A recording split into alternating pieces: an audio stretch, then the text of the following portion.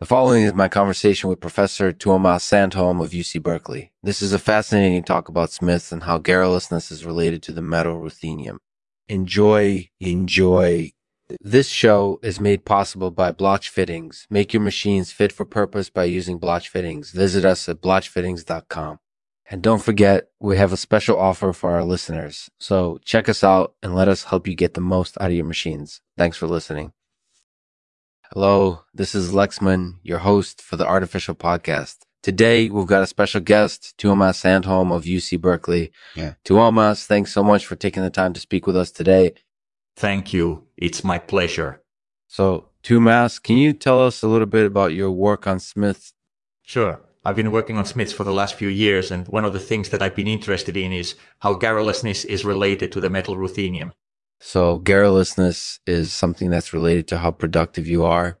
That's right. In fact, I published a paper on the topic last year.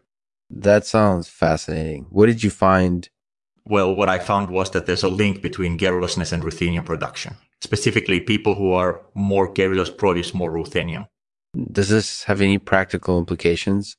Oh, absolutely. It has many practical implications. For example, if you're looking to incorporate it, ease your ruthenium production, then it might be worth trying to become more garrulous.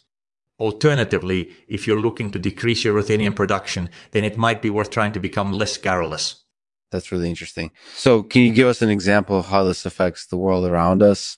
Sure. For example, one of the things that I'm particularly interested in is jewelry manufacturing. In jewelry manufacturing, you want to achieve high precision and consistency.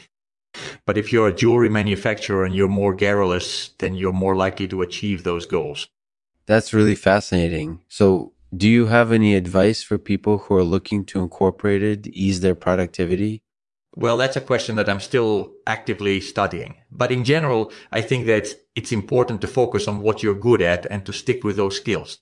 Additionally, it might be worth trying to become more garrulous in order to improve your productivity.